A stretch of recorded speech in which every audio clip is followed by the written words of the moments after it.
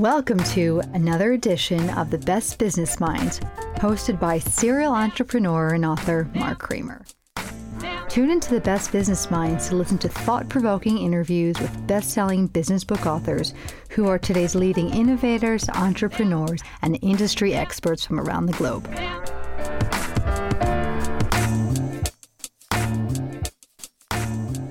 Welcome to another edition of The Best Business Minds, where we interview business leaders and academics that write thought-provoking books. I'm Mark Kramer, a serial entrepreneur who consults with family businesses and entrepreneurs. Today, we have TED Talk star Dr. Rebecca Heiss, author of Instinct. Rebecca, welcome. Thank you so much, Mark. I'm so delighted to be here. Well, I'm thrilled to have you. And what a great book. You cannot put this book down. And as I mentioned, when you and I were speaking, it's kind of book you probably have to read twice just to get all of the good information that you're sharing with us. So let's start with this. Please tell us about your background. Yeah, so I am an academic by trade. I'm a stress physiologist. I was one of those kids that just kept going to school because I didn't know what else to do with my life. So my background is in evolution and human behavior. I also have a degree in ornithology. So for all of you bird nerds out there, big shout out to you. And then I went on to do a PhD in stress physiology. I took sort of the traditional route and became a professor and taught for a while, and then was recruited away to open a school for entrepreneurs. So it was a startup school, really exciting experience for me, got me into the startup world, got involved with a tech company, opened my own tech company. I have a little app out there. And then everything kind of fell apart. My sister-in-law was diagnosed with terminal cancer. And within a month, I had quit my job, sold my house, divorced my husband. Like it was just, and the reason for that was because I looked at my life and realized I'd made almost every decision up to that point out of fear. And I would have been so disappointed if that had been my diagnosis. And I looked back at my life and was like, I didn't do any of the things that I really wanted to. And I allowed fear to hold me back from that. So it was truly that moment that I started reframing my whole life, I guess. But that's my background. How long ago was that? That was 6 years ago. And everything that I've done since then, written a book, become a professional speaker, given TED Talks, that's what I've done. So why did you write this particular book? Yeah, I mean, I feel like I had this sounds really terrible to say, but I feel like I had a gift in that I had an academic professor early on give me a pair of glasses, like a lens through which to view the world. And it was from an evolution and human behavior lens, right? And I started seeing the world differently. And I really wanted to give those glasses to everybody else to say, oh, look, all the things that we're doing, this makes sense when you look at the world through these glasses. Because I think there's so many biological applications to leadership and business and places that we're not fully applying our biology. So that's why I wrote it. And what are you hoping readers get out of this book? And there's a lot to get out of it. Yeah. I mean, I think first and foremost, a sense of normalcy. So this book is not meant to be a blame and shame book, right? It's like, you're bad, you're doing this instinct. And the reality is often, I think we get caught into this trap of feeling like we're not good enough or we need to change. And it's not a victim mindset book either. It's, okay, good. Here, this is why you do what you do. Now you have an opportunity to change that, to reframe that. So I hope my community, my readers feel a sense of community and hope about taking back their power over their biological instincts. And why did you choose this title? And I love the title. Thanks. I mean, because it's cool. I don't know. Uh-huh. Instinct was like, it just felt like, well, first of all, I'm talking about 7 instincts, right? So right. That one word title, I'm like, this feels like a thriller novel. It feels like a Grisham novel or something. But I actually had somebody say something about the subtitle that caught me off guard. I said, I really want a book that unwires my brain so I can stop worrying about productivity and find success the way I define it. And I sat with that for a second because, my subtitle is about rewiring your brain to find success and increase your productivity. And I was like, ironically, what you just said, it's still the perfect title for the book, right? It's about doing these things with intention rather than out of instinct. So one of my famous lines that I stole from my husband is, if you want to get nothing done, great, set that goal and then accomplish it. Right. So you get to define things, just make sure that you're actually defining them, not operating from instinct. And having somebody else decide what those things should be for you, correct? Exactly. Which, if we're not conscious of it, our instincts have already decided what our life looks like. You listed 3 goals in the book. Please tell what they are. I had to go back. I'll be honest. I was like, oh my gosh, what were my goals for this book? So the first goal was to develop an awareness, right? Be aware of the instinct that's at play and how it's actually mismatched with the environment that we're living in. So we've got, in this book, I detail 7 instincts that simply aren't helpful in the modern environment. So the first step is to develop that awareness. The second goal is to then recognize the outcome that the instinct is trying to achieve. So if we take survival, right? Sometimes our survival instincts get in the way of us making good decisions, but it doesn't make us bad. The instinct is there to help us survive. Thank you, instinct. Now, the third goal is to move that and say, okay, I'm aware of the instinct. I recognize what it's trying to achieve. Now, let me use an intervention to make sure that we're actually getting to the outcome that we intend to get to, not what my brain thinks I need to do, because my brain still thinks we're living in Stone Age times. So we've got a little mismatch that we have to bridge the gap over. Yeah, I think everybody feels like they should go with their gut instinct. What about going with your gut instinct as opposed to maybe taking a step back? Is your gut instinct usually right?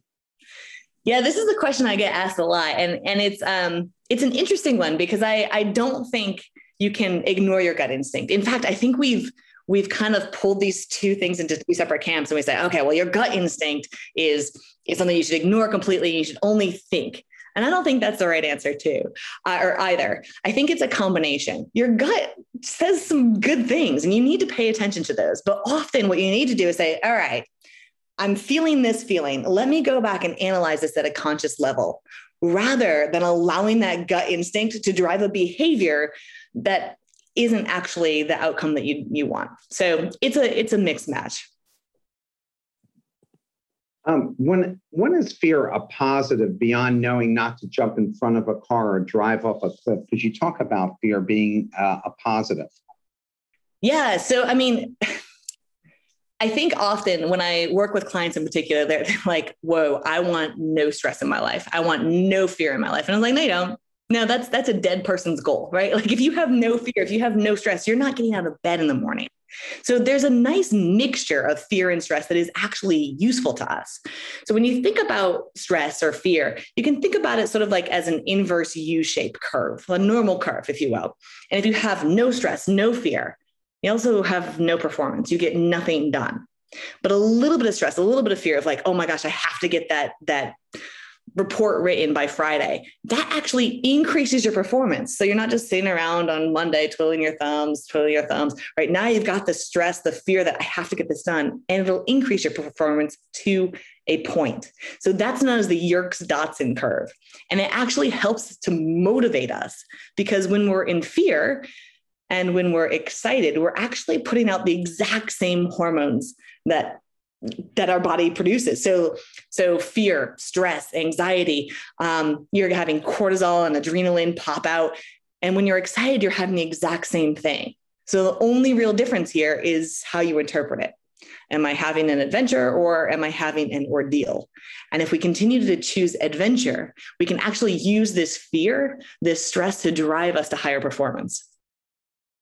What do you mean when you're right, we're operating under ancient programming? Yeah, I mean, just that our brains simply aren't built for the world that we live in. So our brains aren't built to keep us happy, for example. They're built to keep us alive. So the example that I often give to help demonstrate this is when you put your hand on a hot stove, what do you guys do? Right? You pull it back immediately. Why? Why do you pull your hand back? Well, most people say, well, because it hurts, right? Heat, pain, right? Those are logical responses. But that's not actually why you do that. We like to think that this frontal lobe, our conscious cognitive brain, is in charge. It's the CEO of us, but it's not. we pull our hand back before we feel heat or pain. It's an instinct. So this subconscious portion of our brain is causing a reaction. It's causing a behavior long before we catch up and go, oh, it's hot. This is just the press secretary. This frontal lobe, this conscious brain is the press secretary explaining away the behavior we've already done via ancient programming. And when you talk about the subconscious state, what does that mean? Yeah, it's any time that we're operating without a conscious awareness. So when I'm talking about this conscious mind, this frontal lobe, the brain is divided and not completely accurately. So be careful here.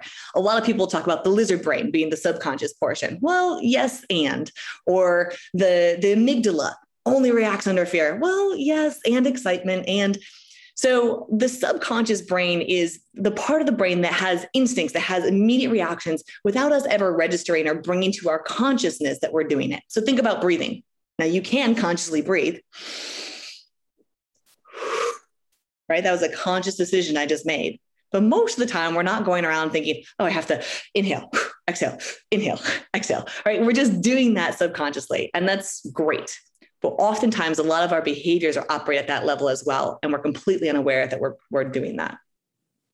When you write, everyone's body and mind is wired to survival at the expense of missing what is around us, like the world's famous violinist Joshua Bell playing in a subway, which I thought that was an interesting story. How do we make sure we use the instincts to be better managers, parents, and partners? And maybe you can tell a little bit about the Joshua story.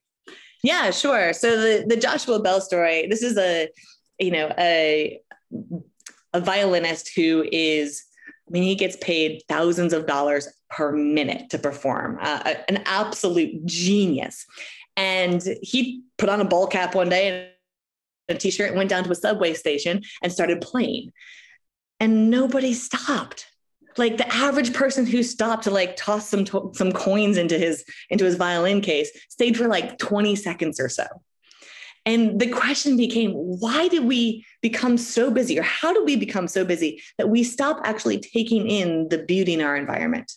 And I think this is part of the way our brains are mismatched in the modern world, is that we're so pulled by our busy schedules and we have to do this and we have to survive. And oh my gosh, if we don't get that we never pause, come down and say, wow, that is a beautiful sound. I want to just take this in for a minute. And ironically, that's exactly the thing that will allow our brains to slow down. When we don't think we have enough time, that perpetuates this cycle that says, oh, I don't have enough time. And so we feel like we don't have enough time, and then we don't have enough time. But if we pause, if we literally stop and smell the roses, or we take in the beautiful sounds of this violin, what we're doing is we're actually allowing our senses to take in information that wouldn't have been vital to take in the Stone Age. So imagine this. You have a lion that's charging at you. Right? In those moments, what do? Well, you narrow your focus, you put your head down, you're probably looking at your cell phone back in the day, right? And you're hustling to your job because you have a thing that you have to get out of the way of, because that tiger is going to eat you. And this is how we spend most of our lives, avoiding this stressor. And so our brain stays locked into the fact that we have a tiger chasing us. When we pause, when we take in the smells, the sights, when we actually widen our peripheral view. So this is something you can do right now. I know we're all looking at a screen. Uh-huh. As you're looking at the screen, notice the ceiling, notice the floor, notice the stuff around you, notice the nose on your face. When you do that, the input output from your brain, right? Your senses drive the input and the output. So the input to the brain is, oh, we're relaxed. We don't have to be focused right here in this narrow peripheral, which means we're not stressed. So then the brain says, oh, we're not stressed. We don't have to exhibit or produce all of these hormones that are going to flood our body to narrow our focus even more. We're okay here. So actually pause throughout the day to smell the roses. How do you do that yourself? What do you do? I set awareness alarms. They work very similar to the alarm clock that you might set to wake up in the morning. So if you've ever set an alarm clock to wake up, you might notice that you start to wake up a few minutes before that alarm clock goes off. Yeah. Because it means you've trained your brain to become conscious at a particular moment. So I have intentionally set 5 alarms to go off throughout the day that allow me to just step back, take a slow, deep breath. I actually use something called a physiological sigh, which is if you inhale very slowly, very deeply, and then right when you can't get any more air in, go a little bit more, and then exhale. What you'll notice if you've ever watched anybody cry, they go, right? What that is your body's subconscious response to try and get your gases back to normal, to signal that we're okay, we're safe. And so when you do that intentionally, when you go, you're actually expanding the alveoli at the very tips of your lungs, and allowing the gas exchange to occur at a level that signals that you're safe, that you're okay. And you can exhale a significantly more amount of carbon dioxide by doing that. So I'll set those alarms. I'll check in with myself, make sure that I'm not operating out of fear, do a physiological sigh, and get right back to work. We have a question from the audience. Yeah, sure. Can you use your theory to change the behavior of a neurodiverse person who has a lot of anxiety and less focus and attention? Yeah, absolutely. So, I mean, the coolest thing about brains is that they are live wired. They're constantly rewiring themselves. That's not my word. I wish I could claim it. It's David Engelman's. He's a neuroscientist and talks about how the brains are live wired. So literally your brain is different right now than it was 3 seconds ago before you heard me say that sentence. So these techniques can be used in a lot of neurodiverse populations. Physiological sighs are really helpful. The widening of the peripheral view. These are really anciently embedded signals to the brain to say, okay, we're in danger, so we're focused here. When we widen, it's like, we're all right. Yeah, give it a shot. I'd love to hear your results. Yeah, I'm hoping that person follows what you're suggesting that they do, for sure. And please follow up. Like, if there's ways that I can help out further, I'd be happy to. What's the difference between chronic stress and acute stress? And what is causing the number you quoted, 88% of workers reported moderate to extreme stress and were times less stressful before all the technology were employed? Okay, let me break that down and start with chronic and acute stress. So acute stress or chronic stress is this acute stress over time. Chronic is long-term. We've had lots of acute stress. And so actually, let me break this down differently. Sorry, I'm going to start completely fresh here. Our body starts off with a baseline level of cortisol. That's your main stress hormone. Baseline level means you're operating here. It's what gets you out of bed in the morning to go seek food. Cortisol isn't all bad. It's the spikes in cortisol and how long it stays up. So we have this baseline level of cortisol. When we have an acute stressor, a moment, a loud clap behind you, right? You're, whoo, that's an acute stressor. Your heart rate goes up. You're like, panicked for a second, and then it comes back down. That's okay. You're going to have acute stressors throughout the day. The problem is under chronic stress, those acute stressors become frequent and that baseline level comes up. And now, even when you have an acute stressor, your baseline level is high already. You're already elevated. Your heart rate's a little bit faster. You might be sweating. Your mouth may be dry, and it doesn't have much more room to go up. And chronic stress is when we get into a lot of trouble because our bodies start to break down under high levels of cortisol that is chronic, and our immune system deteriorates and it's pretty bad. So I think the next part of the question was about the 88% of workers moderate to extreme report stress. Moderate to extreme stress, and were times less stressful for all of us before the technology, because I kind of think that technology's made it way more stressful because you're on all the time. Yeah, it's a great irony, right? So the 88% of workers being moderate to extreme stress, that survey was done in April of 2020. Right. So think about that. COVID had just begun to become a little bit more of a chronic stressor for people. And I think technology is one of these, it's a no-win situation because when we think back into like the 1950s, 60s, there was this big thing of like, oh my gosh, what are housewives going to do? They're going to have dryers and washers. They're going to have so much time on their hands, right? There's all this modern dishwashers. They'll have so much time. And of course, that's not what happened. We just continuously add to our plates. And now the level of cleanliness has to go up because look, now we can do this technology even faster. And now I can answer emails while I'm on vacation. So we've created this kind of stress monster by chasing higher and higher levels or expectations of what we should I put that in quotes, we should be achieving. And I think that's a really dangerous trajectory to be on. How do you manage to control that? Because I have to say, I just was away for 4 days. It was great. My girlfriend and I had a wonderful time in Annapolis. And yet I'm still checking those emails and responding to them. And she's doing the same thing. You know, we've enjoyed it, but then all of a sudden you have this break and those things, maybe I'll just check this and I'll respond to that. But how do you actually just turn it off for some period of time and not get stressed by the fact that you turned it off? Yeah, I mean, that's huge. I think you've hit on a really important point and something that's really difficult for people to do. I think one of the big strategies is setting expectations for others. So if you have the expectation, or if I set the expectation with you that I'm going to be gone on my vacation for 3 days, and then while I'm on vacation, I'm answering emails and stuff, then you know that if you email me, I'm probably going to get to it anyway.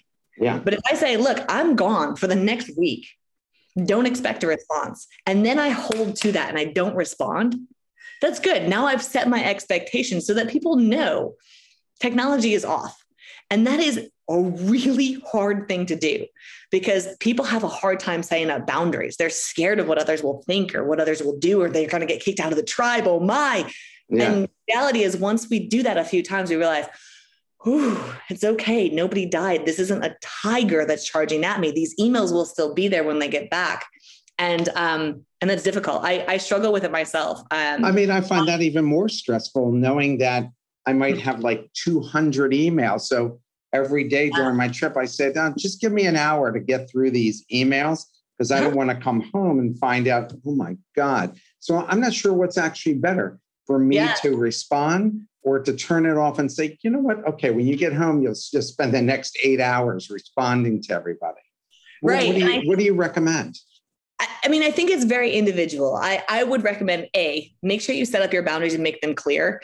B, unsubscribe from as many emails as possible. C, consider alternatives to email. We didn't have email 20 years ago. Like a quick phone call can often resolve a lot of chains of emails back and forth. And then finally, when it comes to whether or not you do the whole batch, or my ask is what will stress you out less? Because you have to be aware of your own stress. For me, if I go away on vacation for 3 days, I'm going to check an email. Never. Uh-huh. I go on vacation for a week. I will say, okay, there are going to be 2 sections, maybe on Tuesday and Friday, that I'm going to sit down and I'm going to spend 2 hours and I'll set a timer. And I'm going to get through all of the important stuff. And then I let it go. But you have to be very clear about your own boundaries. Otherwise, and this is what happens, I think, in corporate America a lot, is people spend most of their day on emails and they never get to the deep work. They never get to the projects because they're always just answering and responding and going to the next thing. Yeah, and you talk about that in your book. And I myself like to line them all up. So I'll do like an hour in the morning, hour in the afternoon, and then an hour in the evening. And I like to see them lined up in my email box. And I feel like, okay, I've accomplished something. Here's a question from the audience. How long have you found it takes for neuroplastic effects to be established? And can you accelerate this process? And what does it take to maintain these changes? So I think you need to explain what neuroplastic means. Yeah. So neuroplasticity is the term that we give the brain to its ability to change, essentially, its ability to rewire, to shift old habits and patterns. And it's a really good question. It's a question that I get asked a lot. And the answer is nobody really knows. And you'll get answers like, 21 days to a new habit, right? And yeah, to some, but not for others. You can develop a new habit really quickly if it's an easy habit and you do some habit stacking. So habit stacking is the concept that if I'm brushing my teeth every day, which I do, yay me, right? I'm brushing my teeth. I want to add a new habit in. I should do it immediately after a habit that I already have. So I brush my teeth in the morning every day. The next thing I'm going to do immediately after I brush my teeth is that new habit, right? So I know I start to tie them together. And that's a much faster way to sort of accelerate what you're asking there to develop a new habit. The other thing is to break it down to the smallest possible interval. So if I want to meditate, say my new habit is I'm going to meditate for an hour every day. Don't start with that goal, because what's going to happen is your physiology is going to work against you. You're going to sit down for the first hour and you're going to get through 10 minutes. and they're going to give up. And then you have this loser's effect. Your brain increases its cortisol, decreases its testosterone, and says, you know what, that wasn't that good. So then tomorrow you're less motivated to do it. You have lower dopamine and lower and lower and lower. The exact opposite is true if you set the goal very small and it's a process goal. So my goal is still the same. I want an hour a day to meditate, but I'm going to give myself a runway of, 2 months.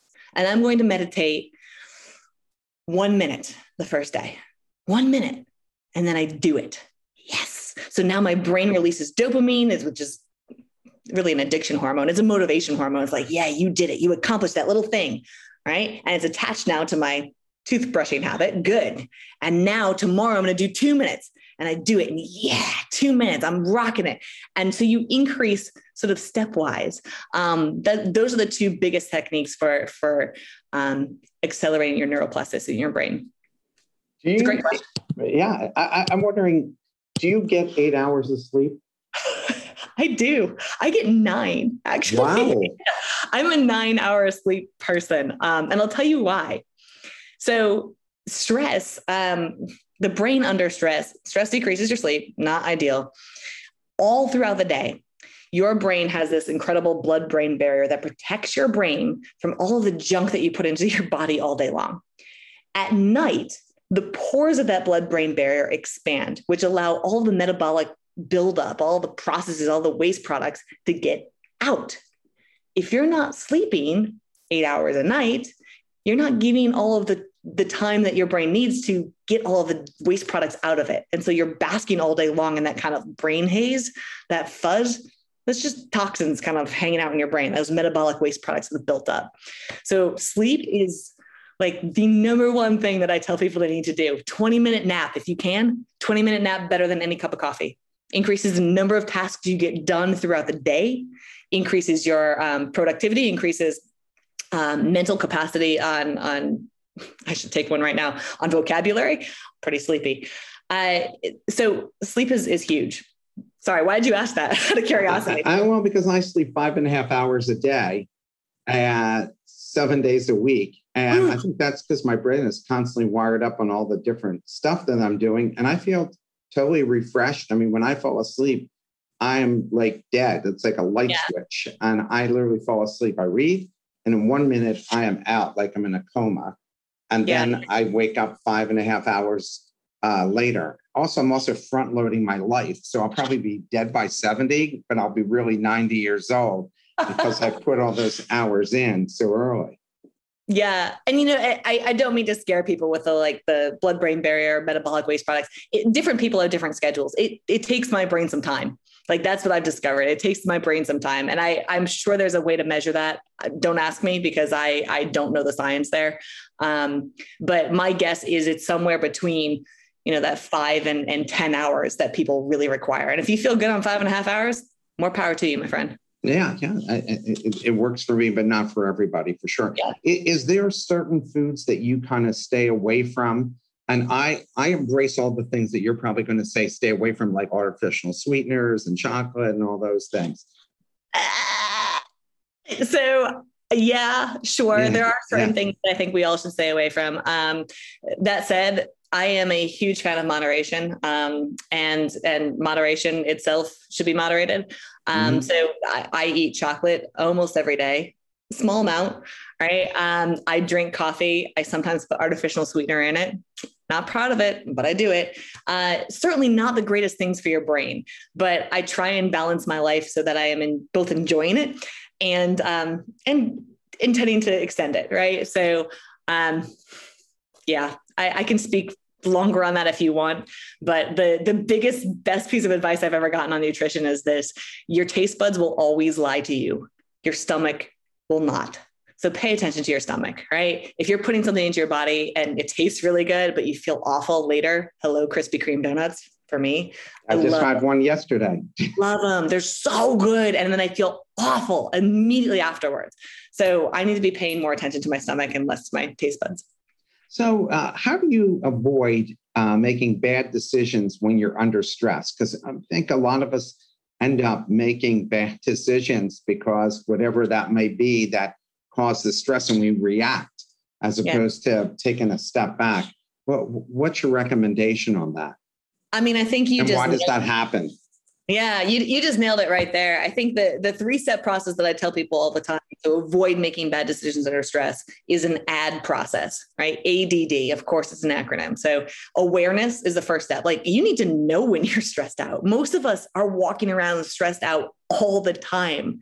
And so we're completely unaware of the fact that we're heightened and we're emotional and we're making decisions quickly. And until you recognize, oh, this is not what I'm supposed to feel like, this normal feeling is not a healthy one, then it's really hard to step back, right? So awareness is key. That's the first step. The second is to define the fear, right? Define the stress. Like, what is it that's causing me the stress? Is it a deadline? Is it a time stressor? Is it a tiger? Oh my gosh, that's a real stressor. I need to pay attention to that. Is it my fear of rejection or looking bad or failing? Those are huge and important to pay attention to, but not something that a stress response is going to help. So our body is designed to like fight, flight, freeze, right? 3 things. Either we run away from the stressor, we beat the stressor up, or we pretend like we're dead. Hello, procrastination, right? Yeah. And neither of those things, none of those responses actually helps when we're trying to like finish a project.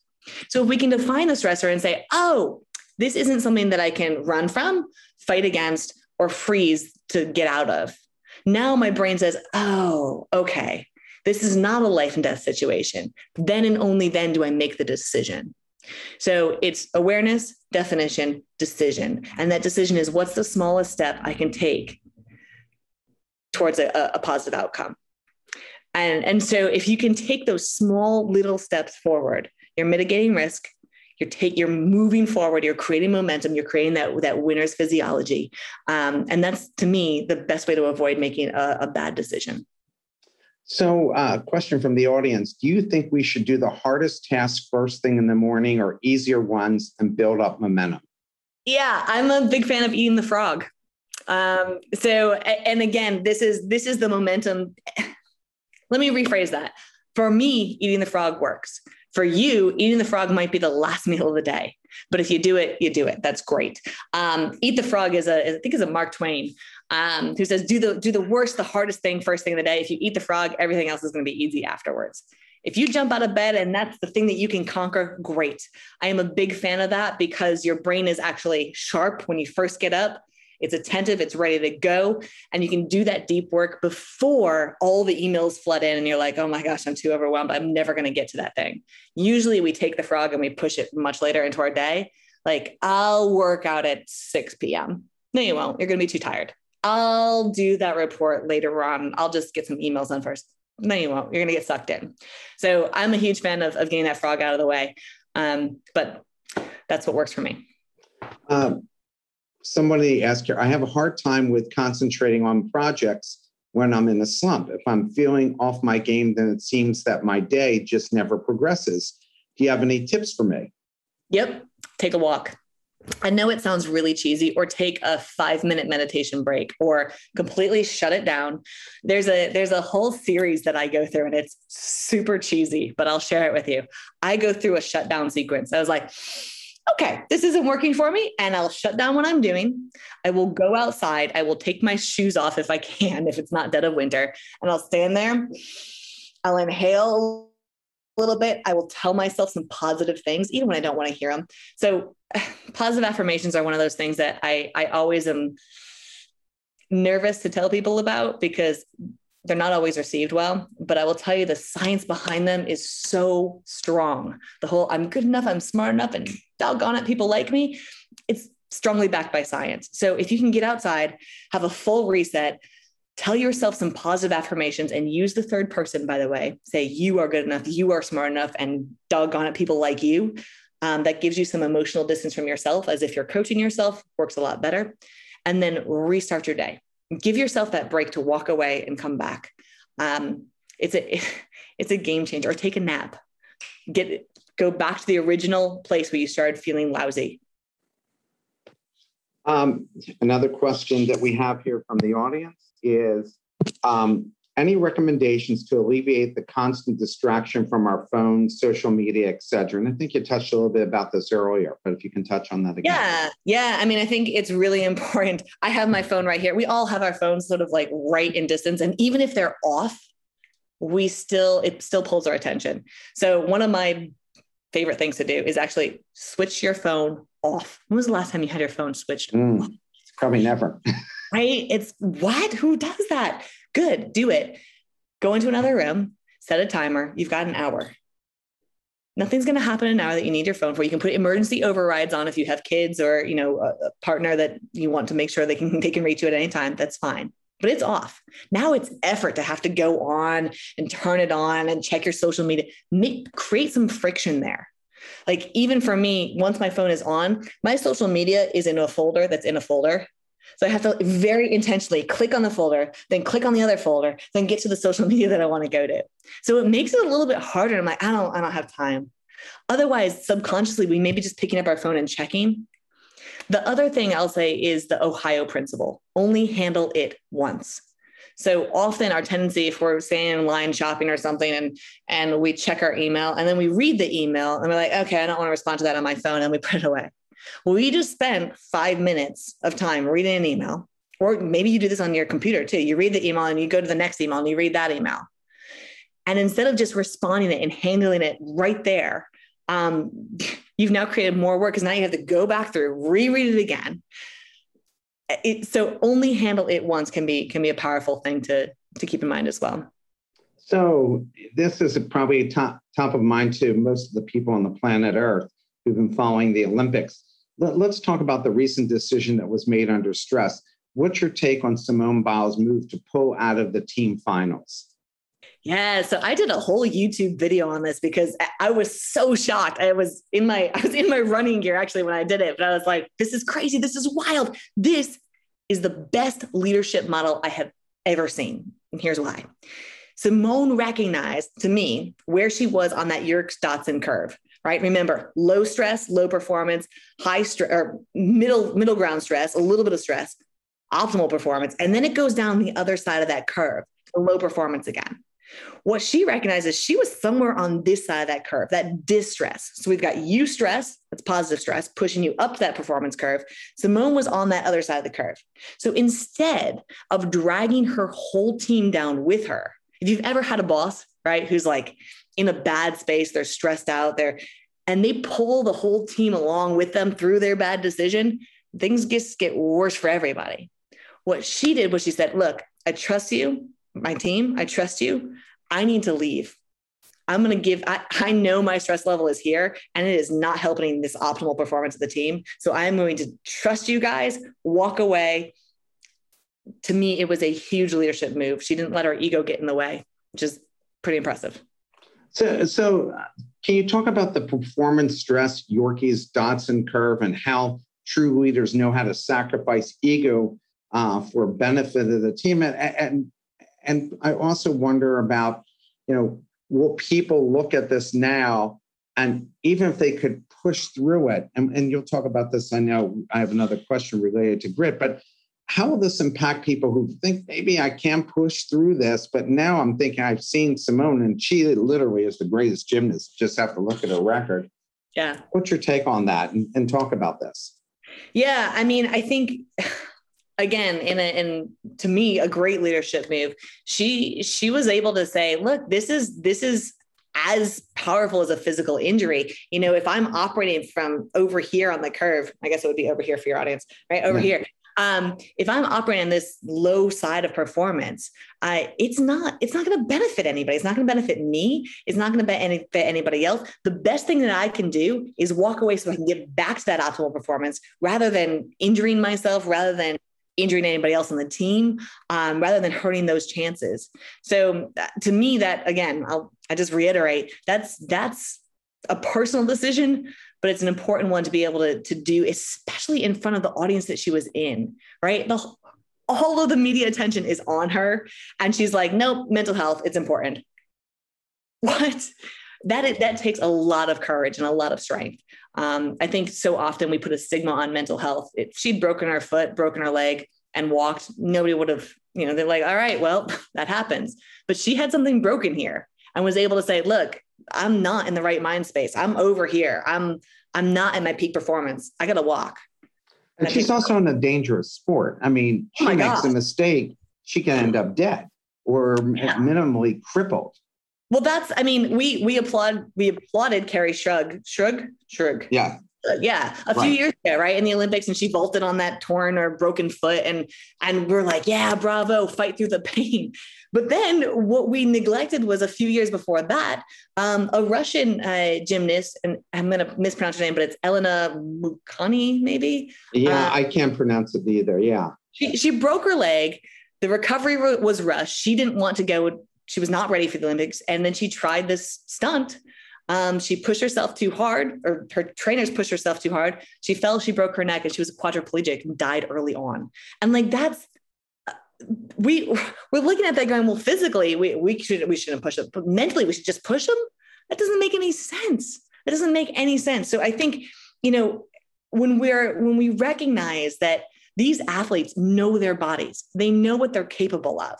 And if you're in a poor mental space, you're not able to focus. If you're even trying to write an email and you're in a poor mental space, think of how you get torn up and you're over here and you're doing this and you're now put yourself in the position of somebody whose life is on the line, right? If they screw up that stunt, they break their neck or worse. Personally, I think it was. So how do you know when you need to display grit? I mean, because at what point do you say to yourself, hey, this could be harmful to me and the team, or that you should play through it? Like, what if Tom Brady is having a bad day like he was against the Falcons? He's down 28-3, and somehow he pushed himself through. Now, you can't equate the physical risk there. But what if he just said, it's not my day, I'm not going back out there? And he had one of the great comebacks ever. So how do you balance that out?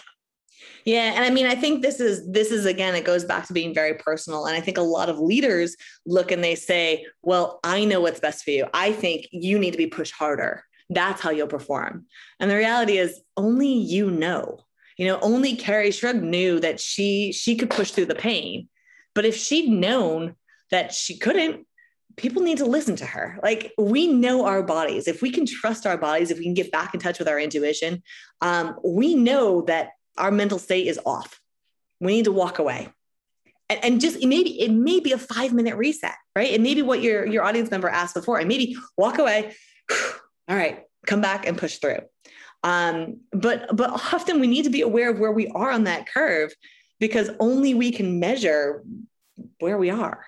How do you make sure managers don't push people over the edge? Because if Bella Caroli was still managing the U.S. women's gymnastics team, she can have her arm hanging off of her shoulder, and he would say, come on, you can push through this. How do you make sure, and there have been lots of players whose careers have been ruined by managers pushing them to the brink of physical and mental exhaustion, where injuries, or they just can't even do it anymore. So how do you deal with that?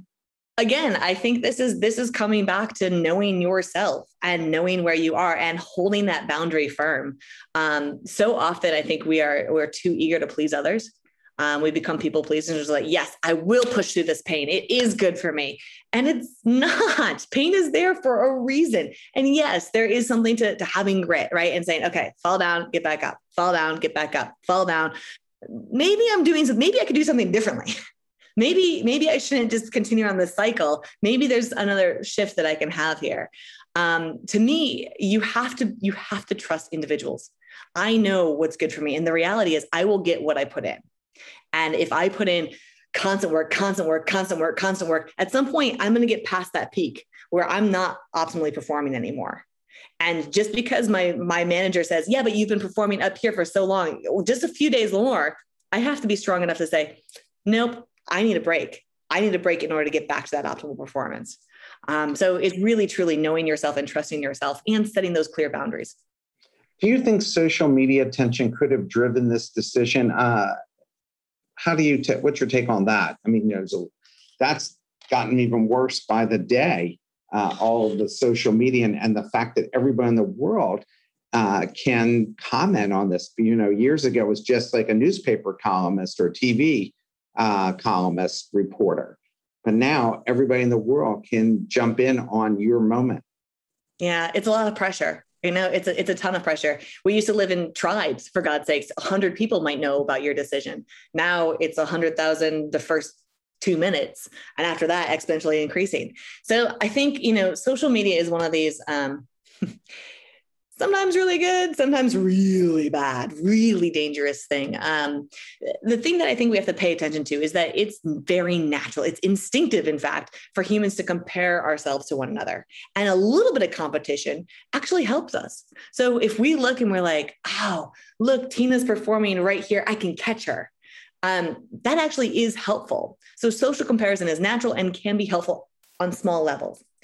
However, it hurts us when we try to compare too much or too large. So when we look at celebrities and we're like, I need that mansion, I'm going to go get that.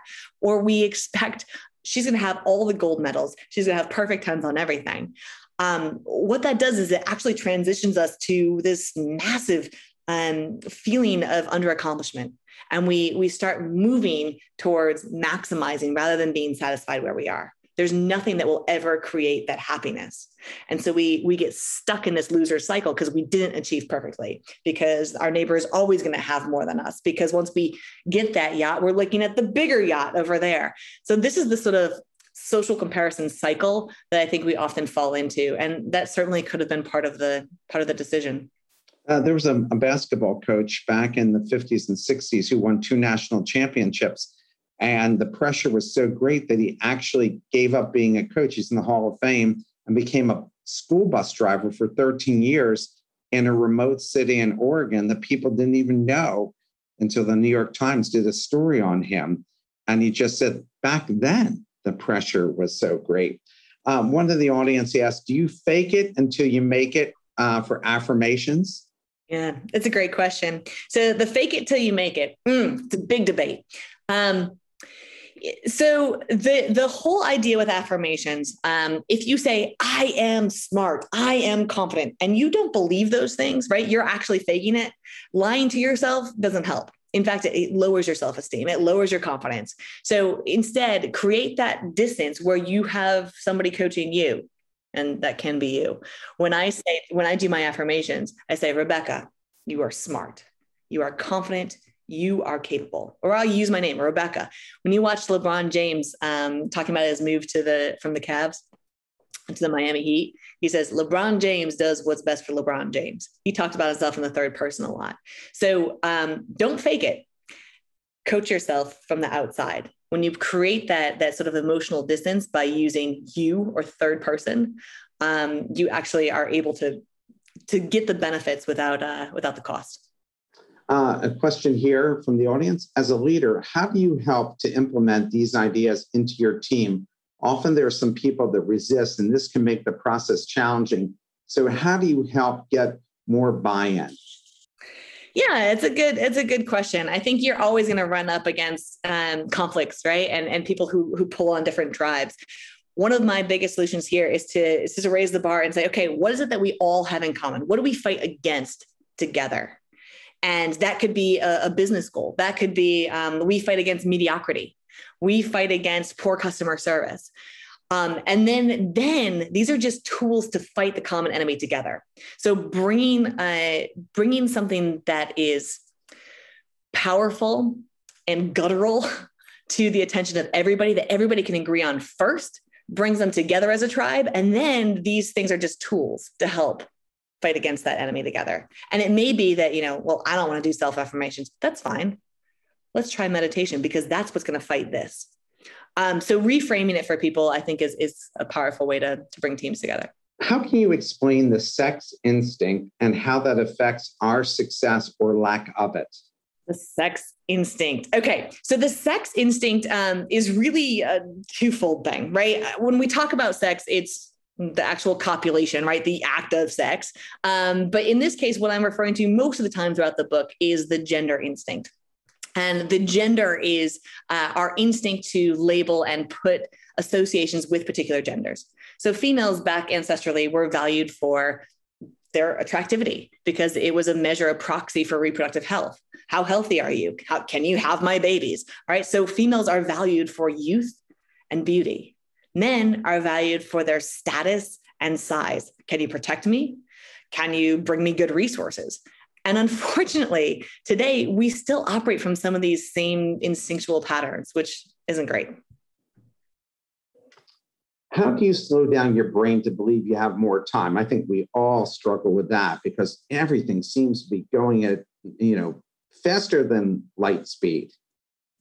Yeah, I mean, slowing down time is what I talked about earlier. It's really taking in all through your senses, the world around you. So I do a 5, 4, 3, 2, 1, right? 5 things that I can see right now. What are the 5 things that I can see?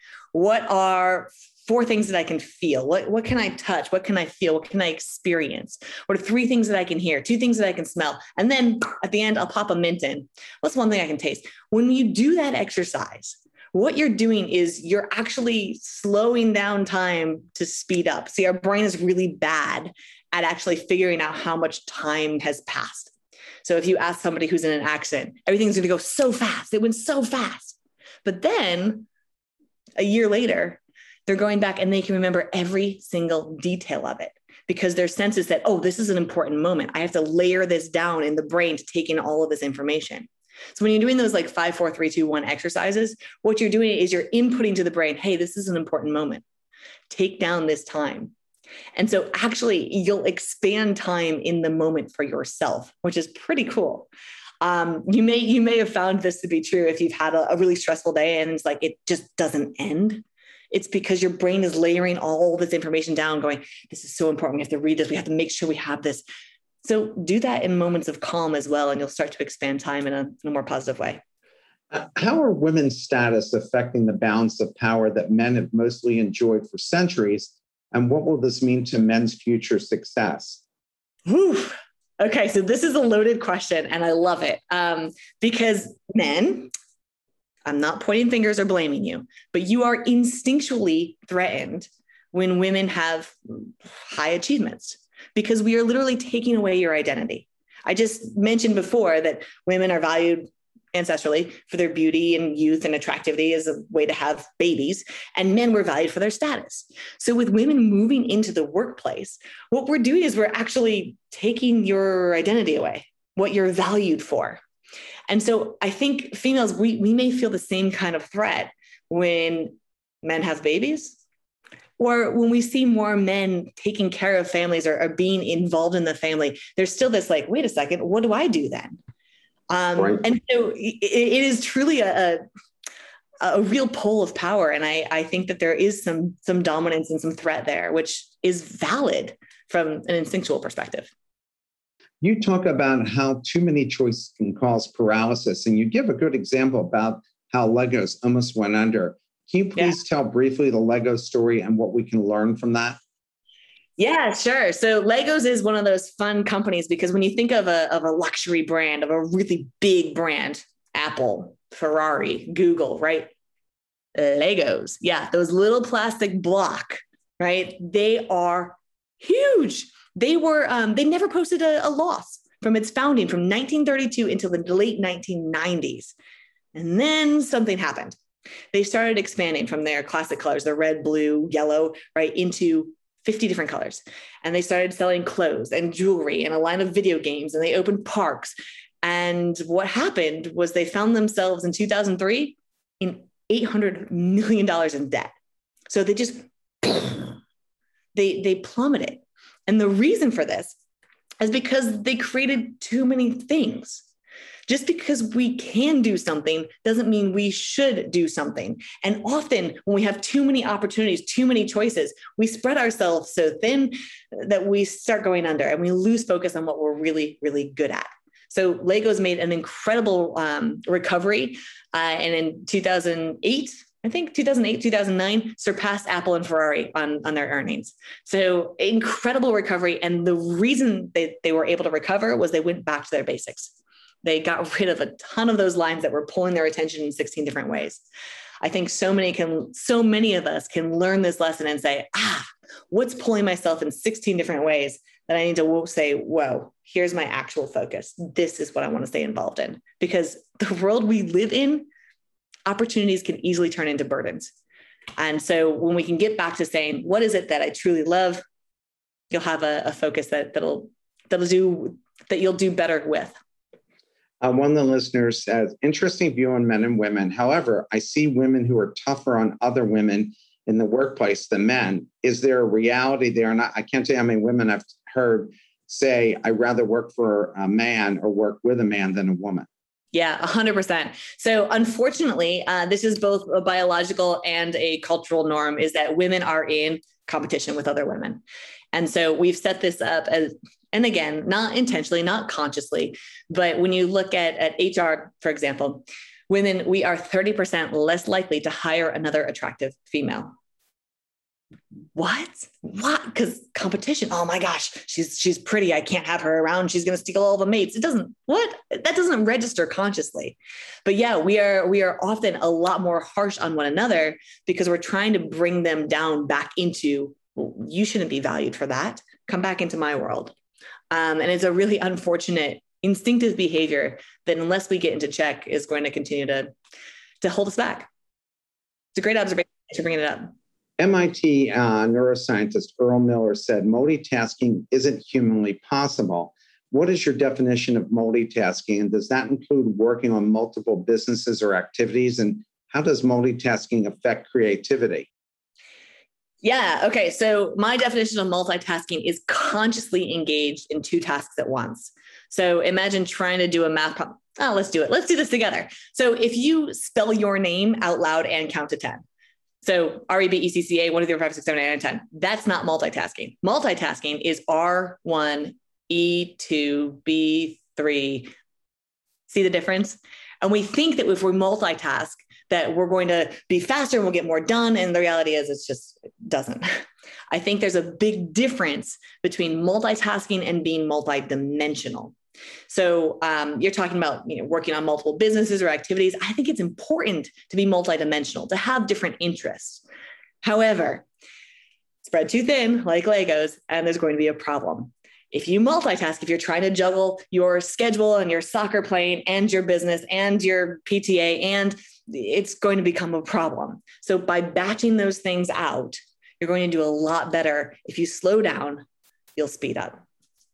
Oh, and you asked about creativity. Sorry. Yeah. So massive constraints on creativity if you're trying to multitask. The more you can limit the possibilities, like I'm only going to wear gray and black today. Great. You took those choices off the table, the more you're able to be more creative. So yeah, with whether that's by setting timers, by narrowing your particular activities, your internet searching, your brainstorming, give it a time constraint. And that will allow you to actually be more creative than if you don't. That's funny about the clothes, because Steve Jobs, Elon Musk, Bill Gates all said that they have like just a couple of uniforms they essentially wear, so they don't have to make those decisions. Here's the last question. Okay. Every aspect of business has become so data-driven that decisions are often become driven on purely numbers. You say this is a mistake. Why and how do we balance data with our personal goals and not limiting ourselves and those around us based on data? Yeah, I mean, look, I'm a numbers person. I think that data is important. And I think because of the unlimited access to data that we have, we're constantly collecting and analyzing and applying data only to serve our own purpose.